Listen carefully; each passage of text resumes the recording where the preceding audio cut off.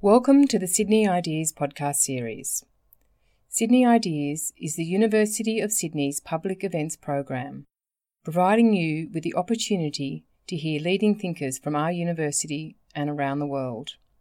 Enjoy the podcast. Hello and welcome to the launch of our special issue of Transition magazine on Blackness in Australia. Thank you so much for being here.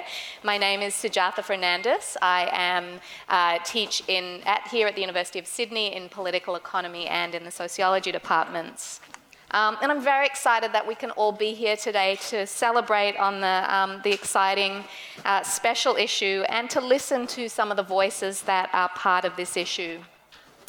So I want to just begin by giving a little bit of background to Transition magazine for those of you who don't know about it and about its history and about how we came to publish the special issue.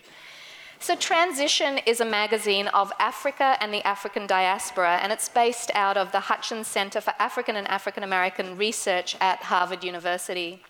The magazine was founded in 1961 in Uganda as an East African literary magazine, and it quickly became a leading intellectual magazine in Africa, featuring work by Chinua Achebe, James Baldwin, Paul Thoreau, and others. It has had esteemed literary figures as editors, such as Wole Soyinka and Henry Louis Gates Jr.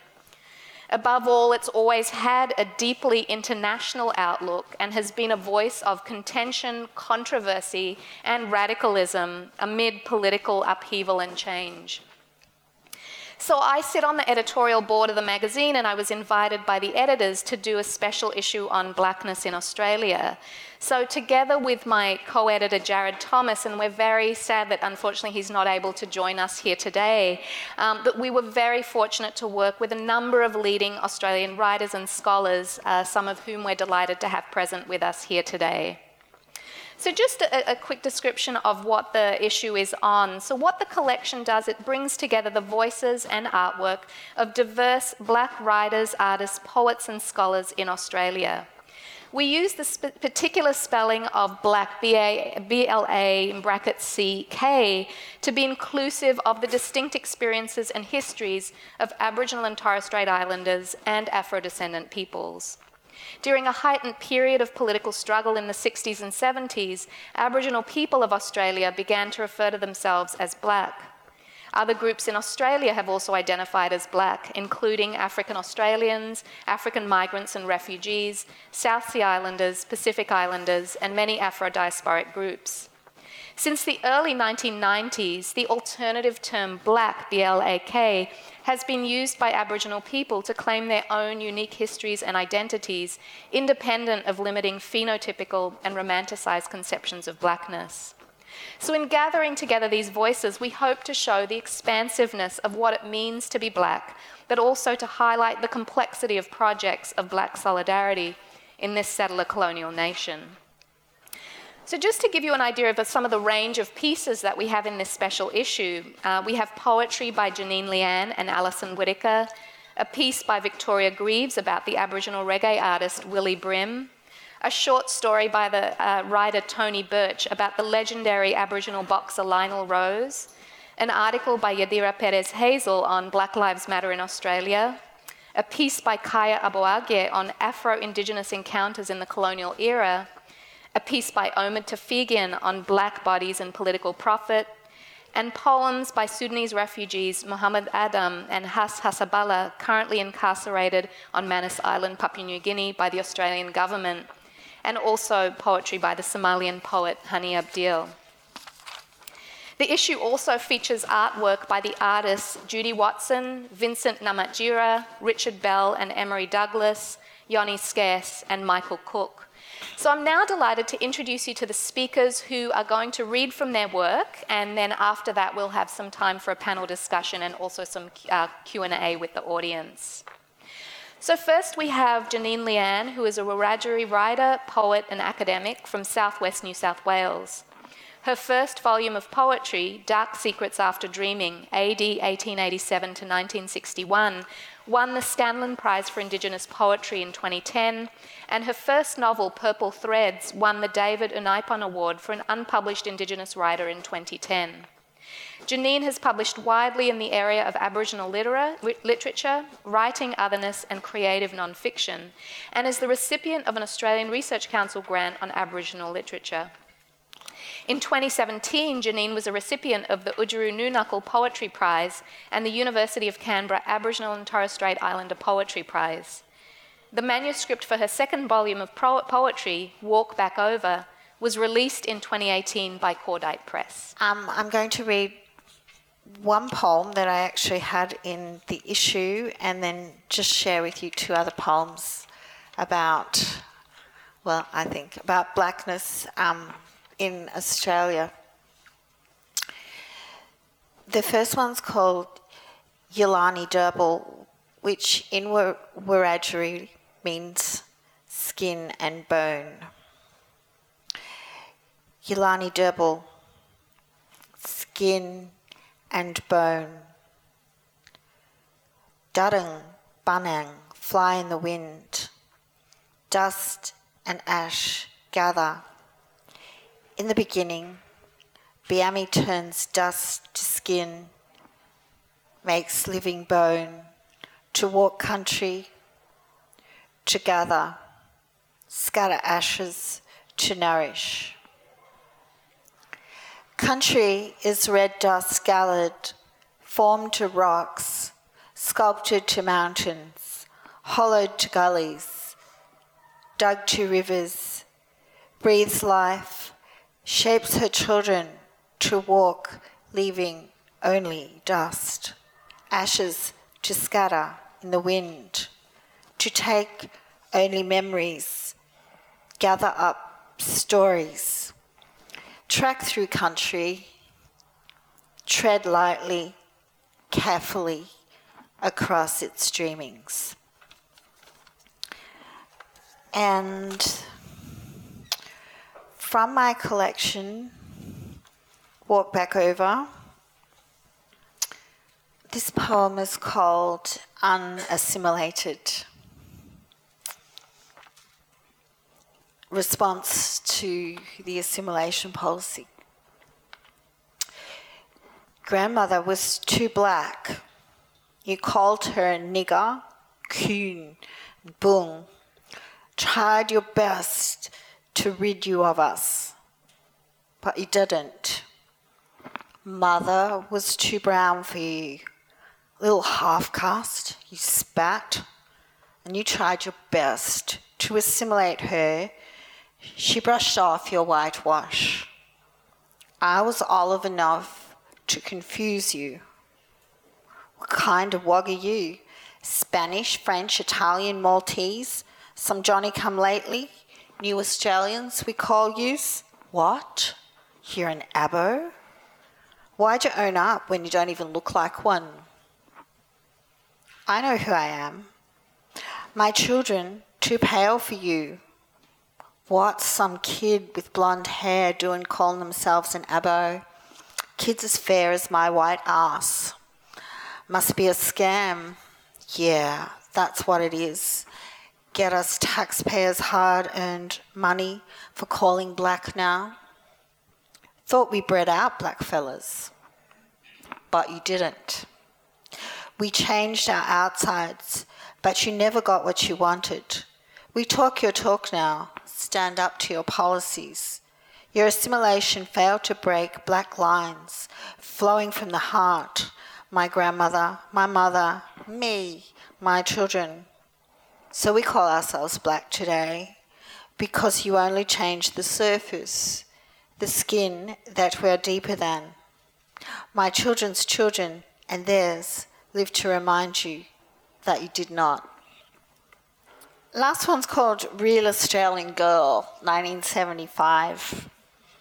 Yeah, from my high school days. You're not a real Australian, spat the blonde, busty in the swelter of a schoolyard. You're an abo, a coon. I go home, stare at the mirror and think, maybe if I put a clothes peg on my nose and pinch it like a beak, Get out that heavy hot iron Mum uses to press Dad's Sunday shirts crispy white and flatten every corkscrew curl on my mop head. Get some peroxide, bleach my hair platinum.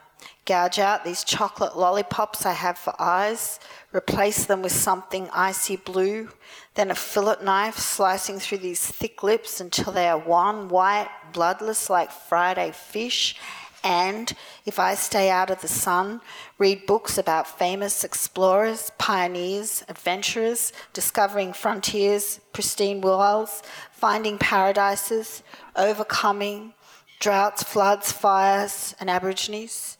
If I learn to sing Australia Fair like I believe it, will I be then a real Australian girl? Thank you. Okay, next we have Kaya Abuagye, who is a doctoral candidate at the University of Sydney in the Department of Sociology. Her research highlights the transcultural connections between Indigenous Australia and the global African diaspora. She would like to thank and acknowledge Wilo Muwauda, Kalkatunga Nation, Alawara of the Eastern Orient, for the many philosophical discussions on indigeneity and blackness which contributed to her article, Australian Blackness. So my readings and some of the excerpts from the article are based on my own research project, which contends that Indigenous and African diasporic people have engaged one another in Australia and throughout the Pacific in significant and substantial ways. The continent of Australia remains the ancestral homeland for one of the world's oldest living and continuing Black civilizations in the world, with songlines of connection that spread out to the rest of the global Black world. There are long histories of trade and connection between people of colour, and African and Indigenous relationships, both within and outside of Australia, have been extensive and unexamined. The Black bicultural landscape of Australia is a rich confetti of many Black identifying people. Many people of the African diaspora are in Australia, including African Americans, Black Brits, Haitians, people of Afro-Caribbean descent, first and second generation continental Africans. Blackness is also embodied across the Black Pacific, Melanesians, Polynesians, Micronesians, Pacifica Islanders, all who are our relations from neighbouring islands, such as the Torres Straits, Vanuatu, Fiji, South Sea Islanders, Papuan, Maori. These are just a few. Each of their experiences include expressions of blackness. Relationships across and in between, a shared kinship, or interconnected spheres of influence and historical connection to the African diaspora that weaves itself back to Aboriginal Australia, Black Australia.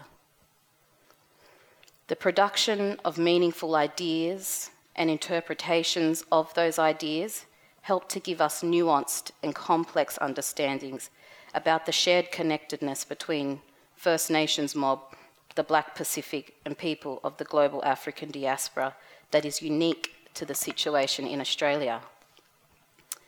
It was said by the historian Cassandra Pybus that one of the many tragedies of race relations in Australia today includes the failure to accord any space to intersectional stories of people of colour who were not Aboriginal, especially those of the African diaspora. But any exploration of blackness in Australia must start with its first Black people. It is also important to establish from the outset that concepts such as blackness and indigeneity can often be two distinct yet intersecting and concentric ideas that reveal the particular nature of Black Australia and its discursive field of Black Australianness.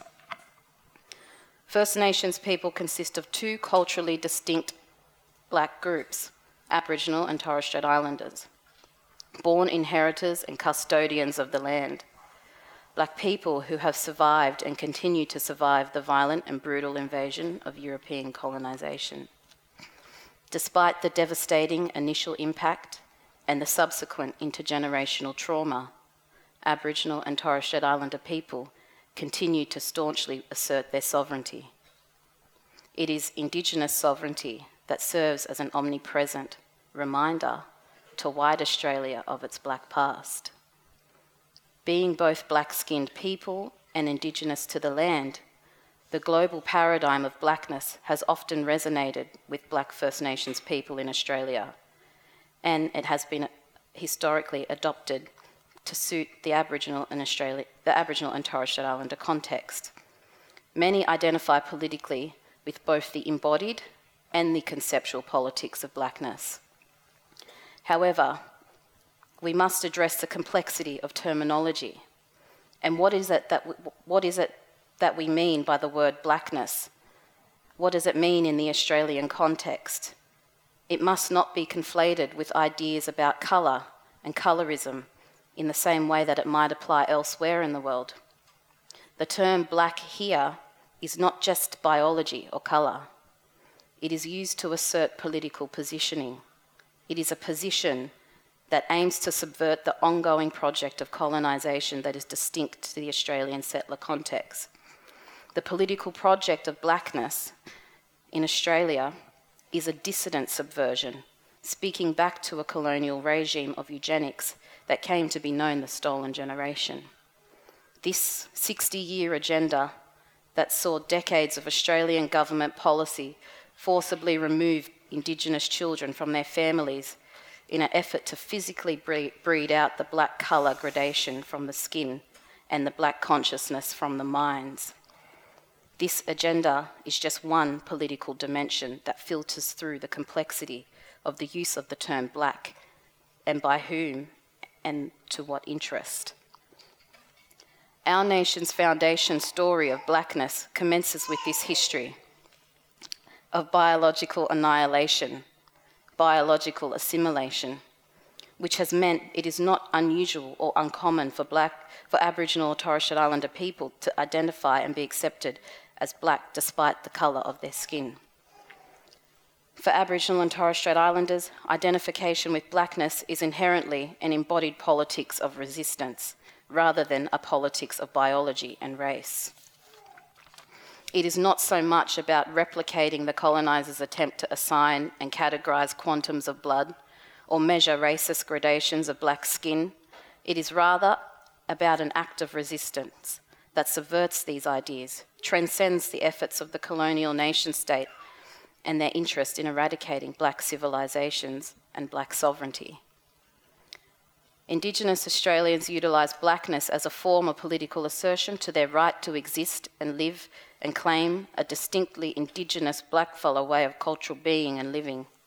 Indigenous Australians maintain sovereign and an Indigenous worldview that is outside of the domineering Eurocentric paradigms of the West. It is this framework that helps us to understand at the same time the problematic nature of the world's largest black international movement right now, Black Lives Matter. In her 2017 article in The Conversation, Aboriginal and South Sea Islander academic Dr. Chelsea Bond, was incarcerated in the Australian-run Manus Island, what they call a regional processing blackfellas are not seeking a revitalised citizenship that recognises our dignity and our humanity. He was killed on Christmas Eve 2016. We refuse to talk about our lives independent of our land. We remind them every day we are still here in this place, and it is their presence on our lands that poses the real problem, not our lives. We refuse to appeal to the benevolence of the colonisers for our lives to matter, because we know that their existence on this continent remains legally predicated on our non-existence. Chelsea's article tells us something about the complexity that permeates the contours of what is unique to blackness in Australia. Often the secret histories of settler colonial Australia erased the human face and the biography of black Afro-Australian figures from its history. However, the work of historians Cassandra Pybus and Ian Duffield transformed the way that we imagined early colonial Australia. Their work confirms the highly racialised nature of Australian settlement. challenging the idea of whiteness in Australia's foundation narrative. In Pybus's book, Black Founders, she provides the historical evidence that between 1788 and the middle of the 19th century, almost every single convict ship carried people of the African diaspora to New South and Van Diemen's Land. Many of the Africans who arrived in Australia were British loyalists, formerly enslaved people who fought with the British during the American Revolution. White settlers and soldiers brought African servants, while some settlers were themselves of the African diaspora. Each of the port communities of the colonies included plenty of African American and Afro-Caribbean sailors. Despite the foundation narrative of Australia, it has erased its African history in much the same way it has attempted to erase Indigenous history, in an effort to promulgate an uncomplicated racial divide. According to Pybus, critically analysing settler accounts from the 17th century help us establish a timeline to examine how black people of African descent and Aboriginal or Torres Strait Islanders have been historically positioned against each other. Written accounts of African and Indigenous encounters provide not only a small glimpse into the discursive realm of recorded Afro-Indigenous encounters, they also show us the need to recover these histories from the archive with critical interpretation. Watkin Tench, he was a central figure in colonial Australian history, a prolific diarist on the First Fleet, and he observed in his diary in 1759 that their Aboriginal people, their colour, Mr. Cook, he is inclined to think is rather a deep chocolate than an absolute black, though he confesses that they have the appearance of the later, which he attributes to the greasy filth that their skins are loaded with. Of the want of cleanliness, we have had sufficient proof, but I am of the opinion all the washing in the world would not render them 2 degrees less black than an African Negro. At some of our first interviews, we had several droll instances of their mistaking them with the Africans we brought with us for their own countrymen. So the writings of Watkin Tench are particularly important for the Afro-Indigenous archive because they show us the divisive logic of the white Australian imagination at the time of settlement. In more of Tench's writings, he exemplifies the attempts to explain how inferior the Aboriginals are when compared to the subtle African or the elegant and timid islander of the South Seas. A critical Indigenous interpretation of Tench's analysis demonstrates how settler discourses work to produce racialised hierarchies of blackness, or, as Alan Chadwick in his book Trans-Indigenous Methodologies would describe, hierarchies of oppression or legitimacy or authenticity that serve only the interests of the settler, his culture, his power, his nation-state. Early settler discourses not only reveal the compulsion to create categories of blackness, to assign relationships between blacks, attribute causes for aspects of blackness, or to justify their acts of colonisation. This logic highlights some of the ways in which people of African descent, Aboriginal and Torres Strait Islander, have been pitted against each other. Therefore, in our work towards the recovery of these stories and the reclaiming of our histories, black communities must also develop processes and culturally relevant processes that help us to clarify the state of our black-on-black relations, in order to not only highlight some of the nuances around what it means to be and embody blackness in Australia, but to better or more fully explore the intersections between blackness and indigeneity. So next we have Yadira Perez Hazel, who is a cultural anthropologist born in Atlantic City, New Jersey, and raised in the South Bronx to Puerto Rican parents. Dr. Perez Hazel's work pushes to uncover the insidious practices and structures of white privilege. She has published on issues of national and racial identity, migration, and belonging, and has worked with non-profits and arts institutions on developing and conducting effective community-based research. Dr. Perez Hazel is currently an honorary fellow at Melbourne University, working on contemporary articulations of Black identity in Australia and its connection to community building and resistance. Thank you. The piece I want to share with you is in the Transition magazine. It's less academic. It's much more about being a witness of the connections, the community building that I've been seeing. So in some ways, this piece is amplifying the many works of people on the ground looking to build community and resistance. The identity category of Black in Australia represents the lives, histories, culture, and identities of Aboriginal and Torres Strait Islanders, African Australians, African migrants, African diasporic peoples, be they Caribbean, Latin American, North American, from the US, from Canada, from Europe, Southeast Islanders, Pacific Islanders.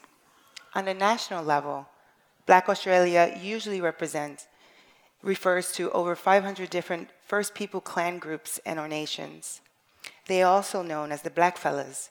They are the traditional owners of the continent known as Australia. Locally, Black Australians acts as a continuously expanding umbrella category and includes various non-Aboriginal communities, of which African migrant communities are the fastest growing. The histories, past, and challenges of these Black lives are different in content, intensity, and impact. They come together through shared Black identities and histories of resistance to colonizing powers. The Black Lives Movement in the United States, of which my piece talks about, began as a response to the acquittal of police officers and vigilante murders of Black Americans. It grew into a global movement with over 40 chapters worldwide. In 2017, the Black Lives Matter movement in Australia has provided a platform from which local organizations, community groups, current and future activists, artists, agitators voiced and invited action against various social, environmental, and humanitarian issues. Where the names of Trayvon Martin, Michael Brown, Sarah Bland hold significance to amplifying and forming Black Power movements in the US, Birds, an indigenous rapper, points to the fact that it is the murders of Mururungi, Elijah, York, Hickey, and the Burrowville children, and the indifference of white Australians that define Aboriginal lives in Australia. The U.S. Black Lives Matter movement is a global movement that provides a national spotlight in Australia of the local communities who have been leading activism for quite a long time. Both countries share a history, a present, and a seemingly reluctant future to transform the structures of inequality and violence that kill and are disadvantaging the Black community. Black people in both economically rich communities are dying at disproportionate rates in the hands of police officers, vigilantes, and medical professionals. For Black Americans, the fight is for justice and liberation in a land in which they were enslaved and used to render the native population invisible and captive.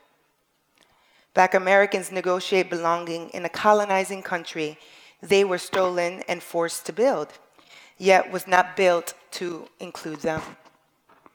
For Black Aboriginal Australians, the fight is for the self-determination and sovereignty over their land.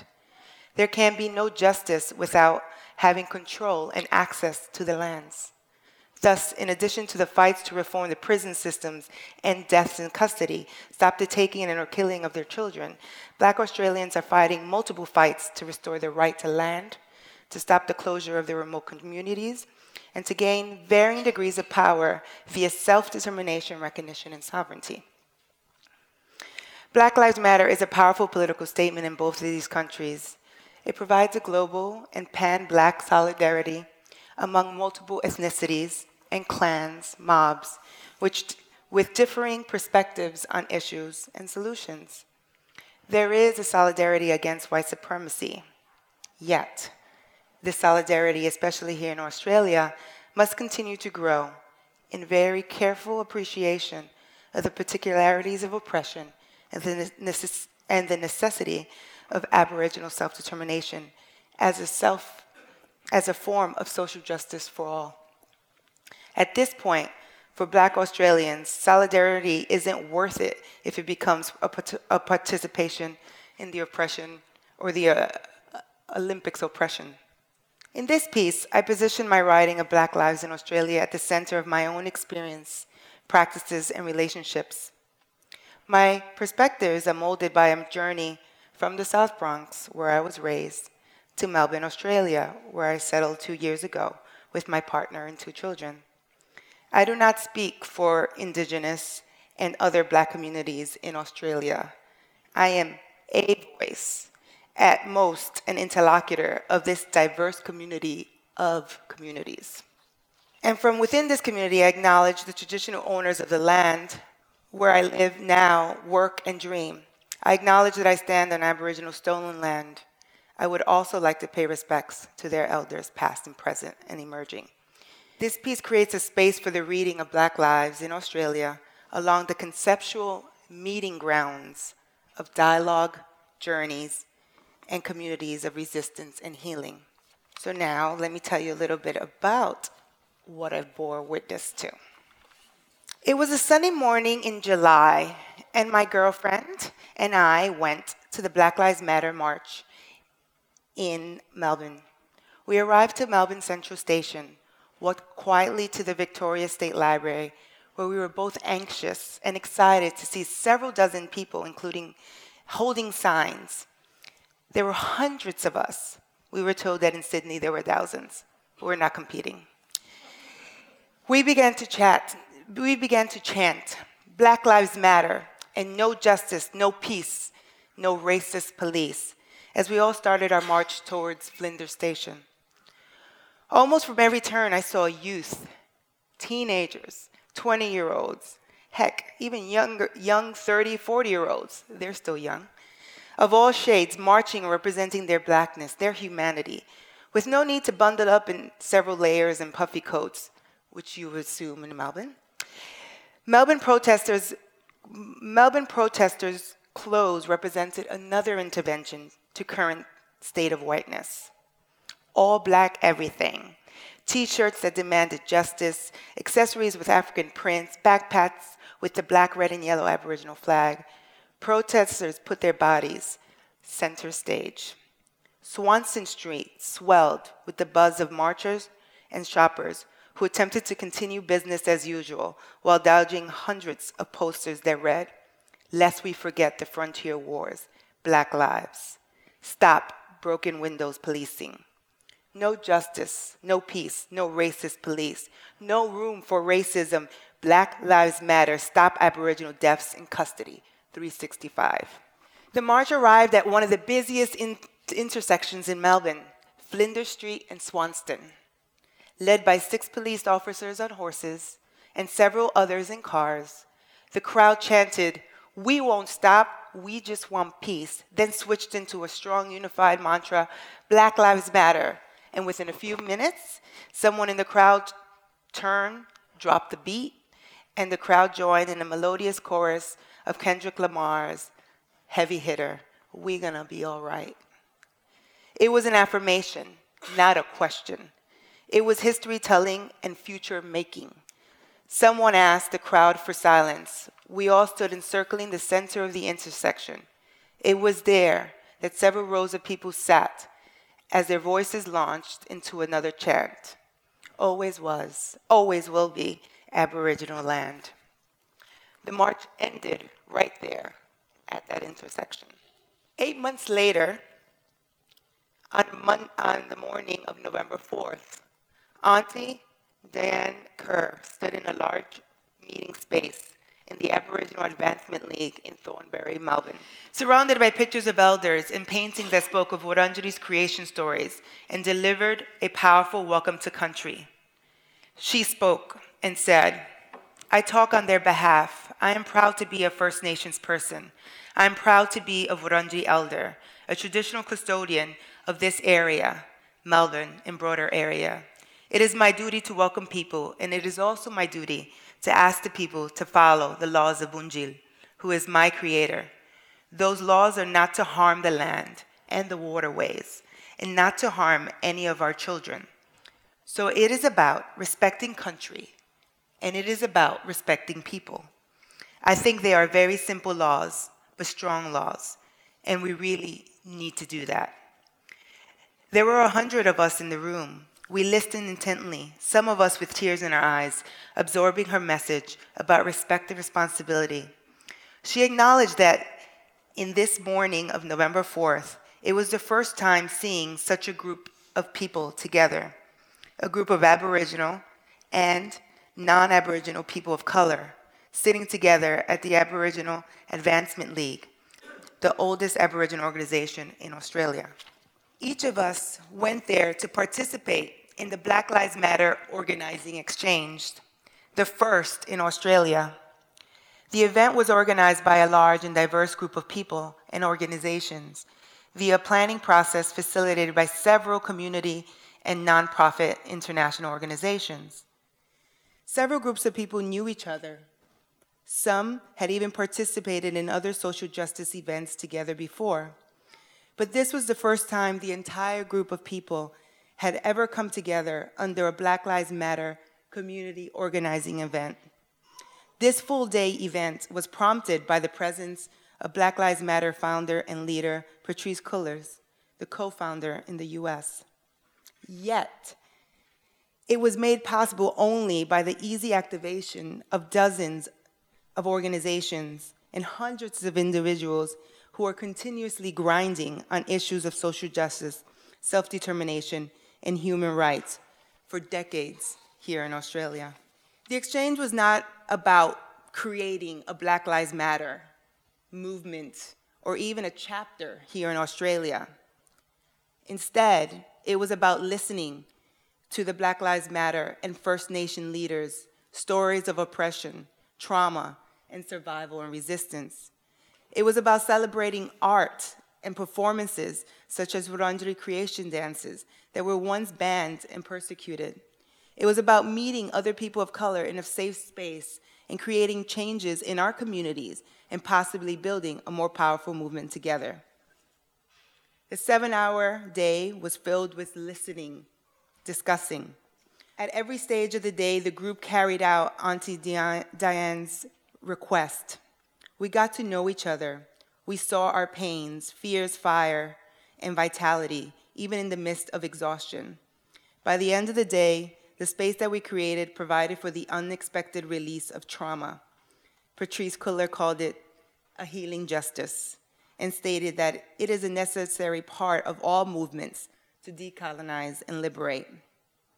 We ended the day chanting an Assata Shakur quote, inviting each other to future social justice events and cleaning up the beautiful meeting room that we shared. In the end, there was no political action agenda created. What was created was the development of new kinds of relationships with each other. With that, we saw the possibility of journeying together as we promised.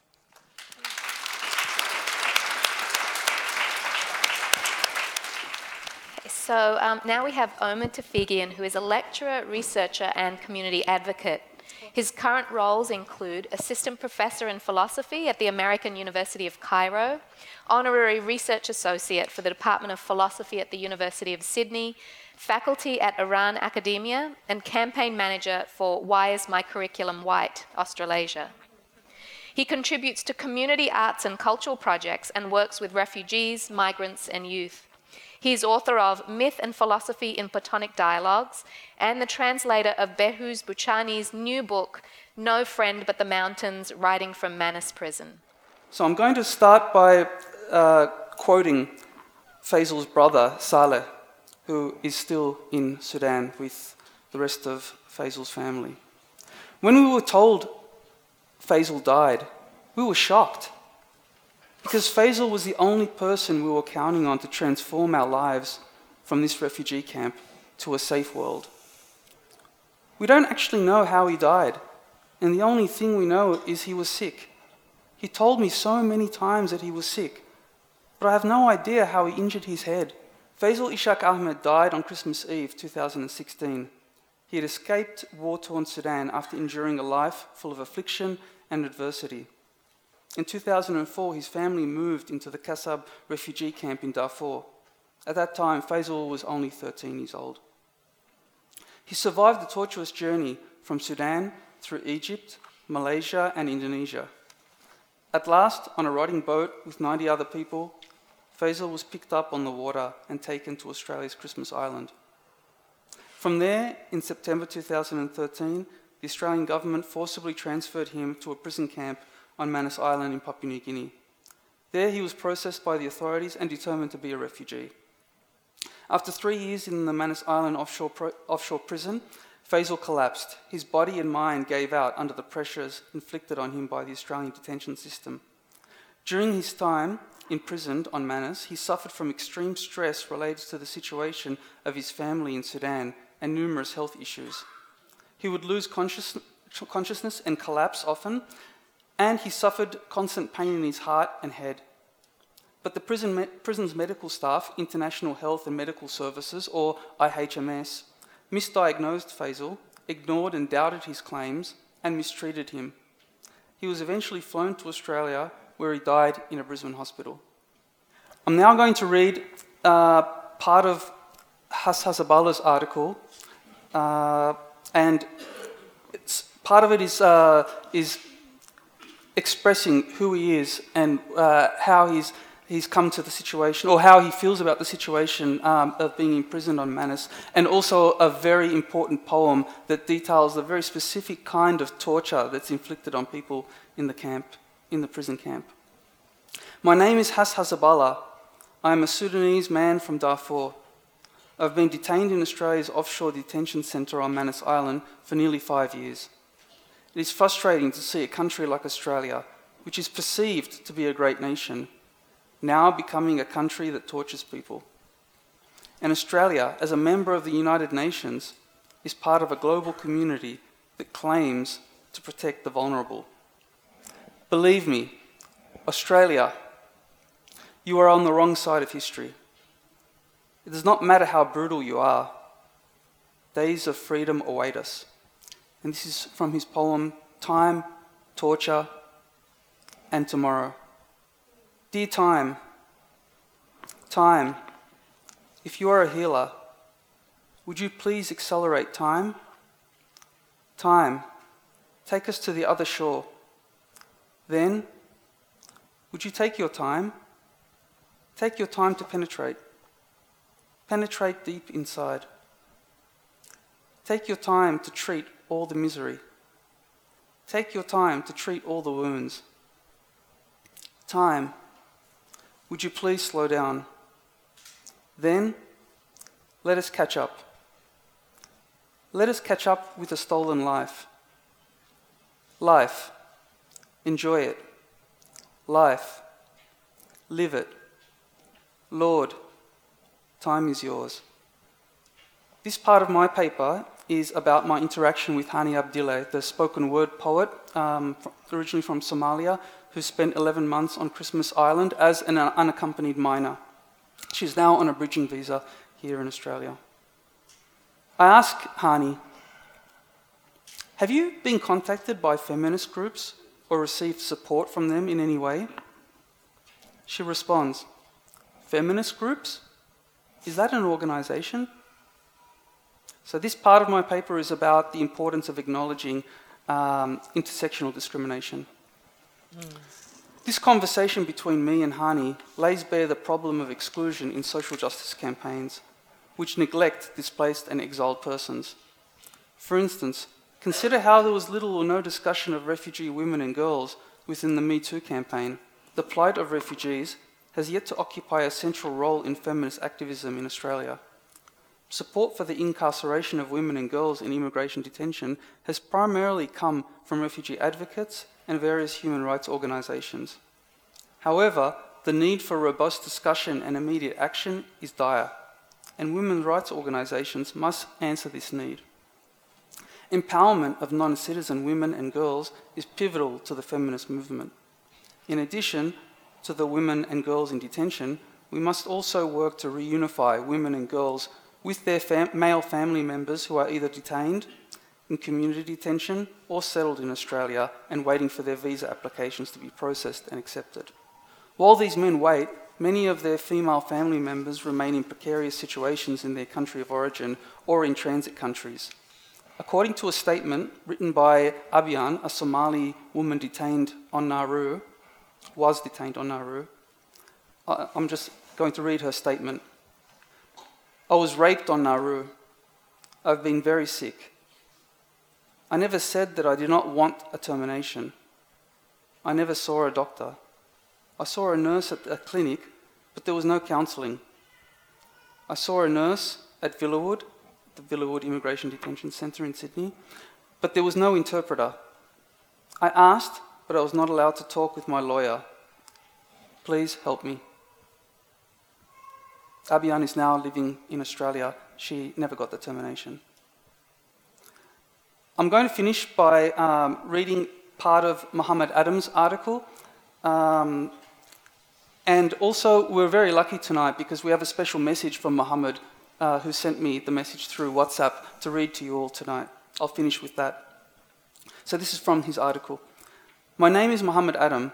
I am from Sudan, Darfur, Lubedal. In 2003, the war broke out in my homeland. In 2004, my village, Lubedal, was burned down by the Janjaweed militia with full support from the Sudanese government. Many people were killed, women were raped, and everything was looted by the Janjaweed militia. I spent my whole childhood in the Kalma refugee camp for displaced people and was eventually forced to flee the country I was born in. War has killed our people. War has tortured our people. War has traumatized our people. War has ravaged our country. And now, on Manus Island, the Australian government is doing the same. What kind of law imprisons innocent people for 5 years? We deserve protection, not punishment. And yet, during my time here on Manus, I've been beaten, I've been humiliated, I've been insulted. This treatment was so extreme on the day that Papua New Guinea immigration and local police forces tried to forcibly remove us from the first camp. I've been betrayed by the Australian government. I've been swapped and sold like a slave. I've been treated like an animal in this prison. Muhammad's special message to us. You know, I'm really so grateful and pleased to share our thoughts, our toughest stories with you today. But these are just a small part of our stories from the Manus and Nauru detention centres. I'm only sharing some of my friends and my stories with you. A more comprehensive history will take decades to be told. Actually, it's very hard for someone who has never experienced this kind of inhumanity, never encountered these kinds of violations against their rights, or never been face to face with severe conflict in their lives, to understand what I'm saying. This situation is hard to believe for those who do not have an accurate account or realization of what it means to be a refugee.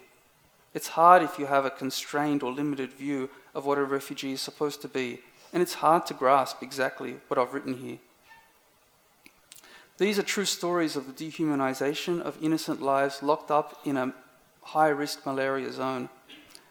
These are also the stories of children being devastated by the Australian government. We've been surviving here in this place by listening to the stories of other people, listening to people who have faced the same inhumane violations, stories of all people here, regardless of their nationalities.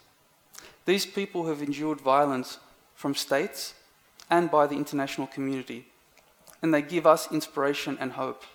They inspired us to keep fighting for our freedom using peaceful means. Eventually, everything's going to be all right. Thank you. Okay, thank you everyone. I think we're going to move on to the Q&A right now. So if anybody in the audience has questions or would like to speak, please raise your hand. Hello.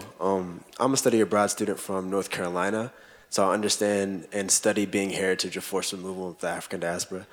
You speak faster than I talk, so I tried to write it down. You said, Black people must create culturally relevant methods of clarifying Black-on-Black relations.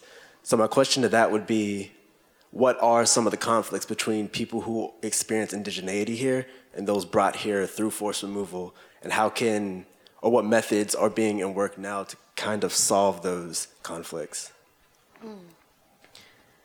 Well, there are a number of projects that are taking place all over the world with Indigenous people, and within the Australian situation and within the Academy in particular, there is a big move towards Indigenous knowledges as a movement that enables a process for people to actually start to come together to begin to understand conceptually what is the state of our being, what is the state of Indigenous ways of doing and knowing, and then what is the relationship of that in relation to others.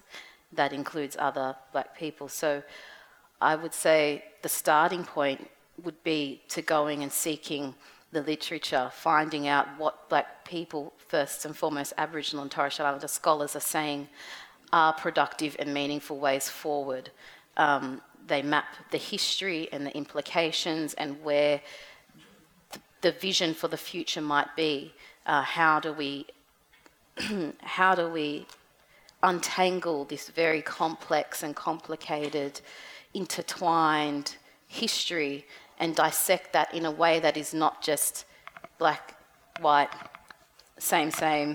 You know, it's a nuanced and complex situation, and other countries are in the process of doing it. Australia's still got a very long way to go. We've still got, even just having a basic understanding that there were African people here at the same time as the white settlers, as well as every other kind of nationality at that time, and it was a highly multi-racialized process. And so what does that then mean?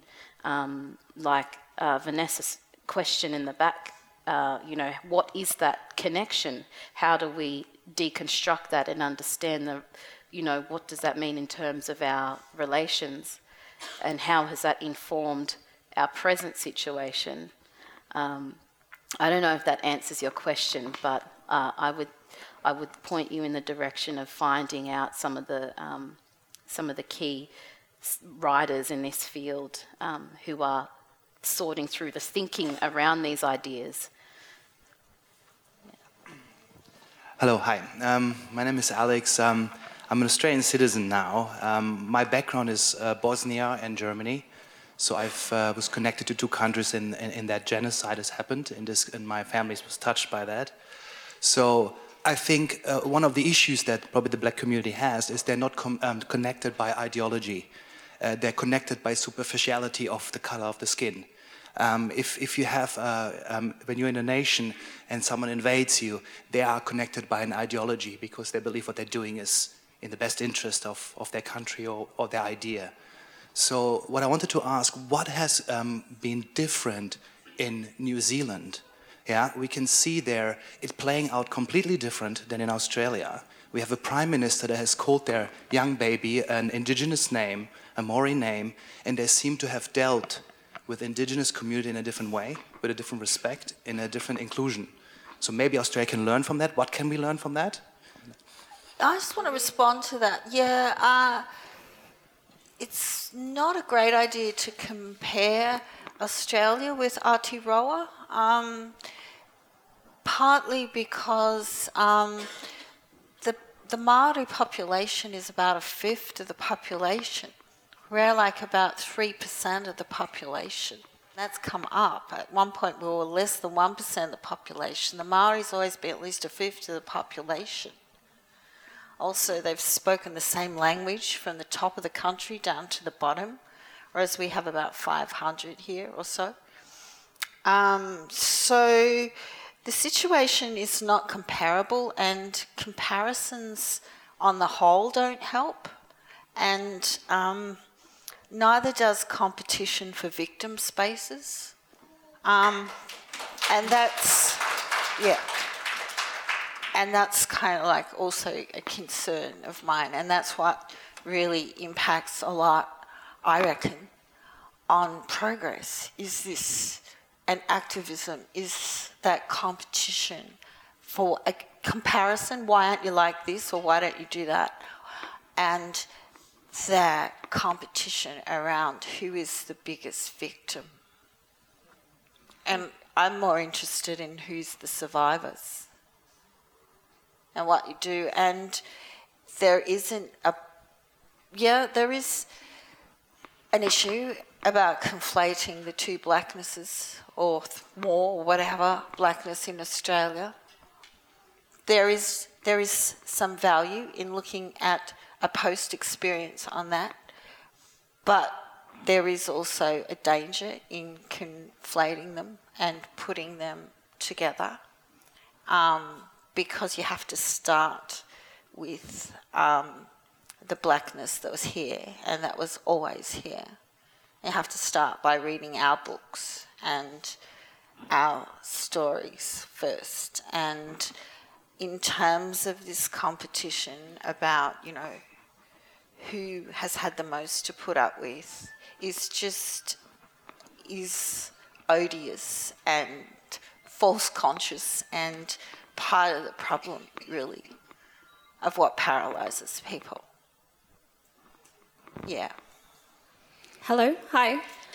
So I think this whole idea of defining blackness is interesting. I suppose, is there anyone that's exploring the diverse experiences? I see the refugee experience. I want to see something around the Somalian experience, or the Egyptian experience, or the West African experience, because I feel like they're very different. So if anyone's kind of got something on that or is exploring that. I would say towards that, I think this is part of the space these are only a few of the writings to show work that is being done and gaps in knowledge that still needs to be done. Fundamentally, I think in every piece here, what you will hopefully walk away with is that there is a nuance to blackness in Australia that must be upheld. There cannot be, and there must not be a oppression Olympics at the end of this, right? And also, I think even when we listen to let's just talk about blackness. When we listen to the diverse black experiences, the comparison gets us nowhere. And what we have to be, even within my own challenges, my own experiences of racism, of classism, I still must also acknowledge the privilege that my American passport has, right? Mm-hmm. Here in Australia, and even amongst African migrants, right? So what I want to say is that whether your story fits that tired, tried, beaten down migrant story or not, right? Listening, learning is at the crux of whatever progress is going to be, right? At the end of it, we don't want to say, hey, well, I worked hard and I wasn't the migrant story that you think I am. Yes, that is true. However, are you being complicit, right, in the disadvantages, the inequalities that still exist in order to position yourself as not them, right, as other? So it is a nuanced struggle that we must not let go of, right? I don't think at the end of the day we want to say blackness is this, right? Let's do the work of unpacking white supremacy that says, I can package you. You can't.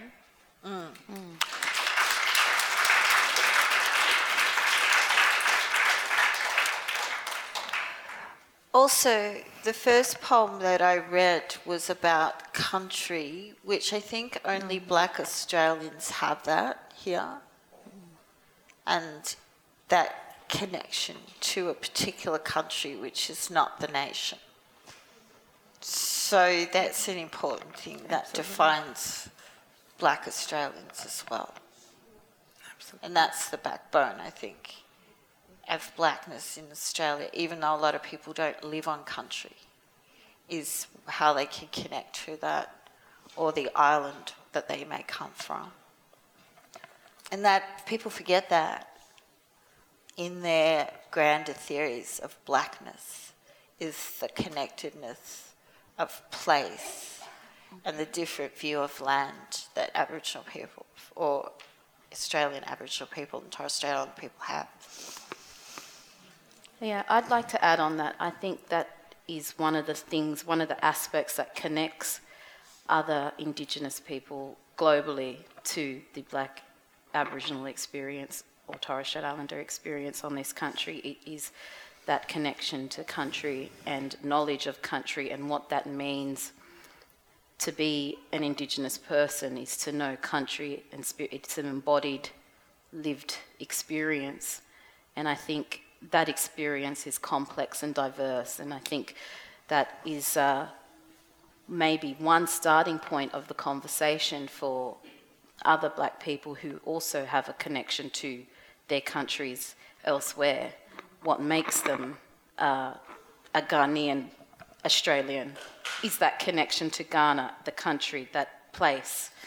So that's just one example, going back to your questions over there.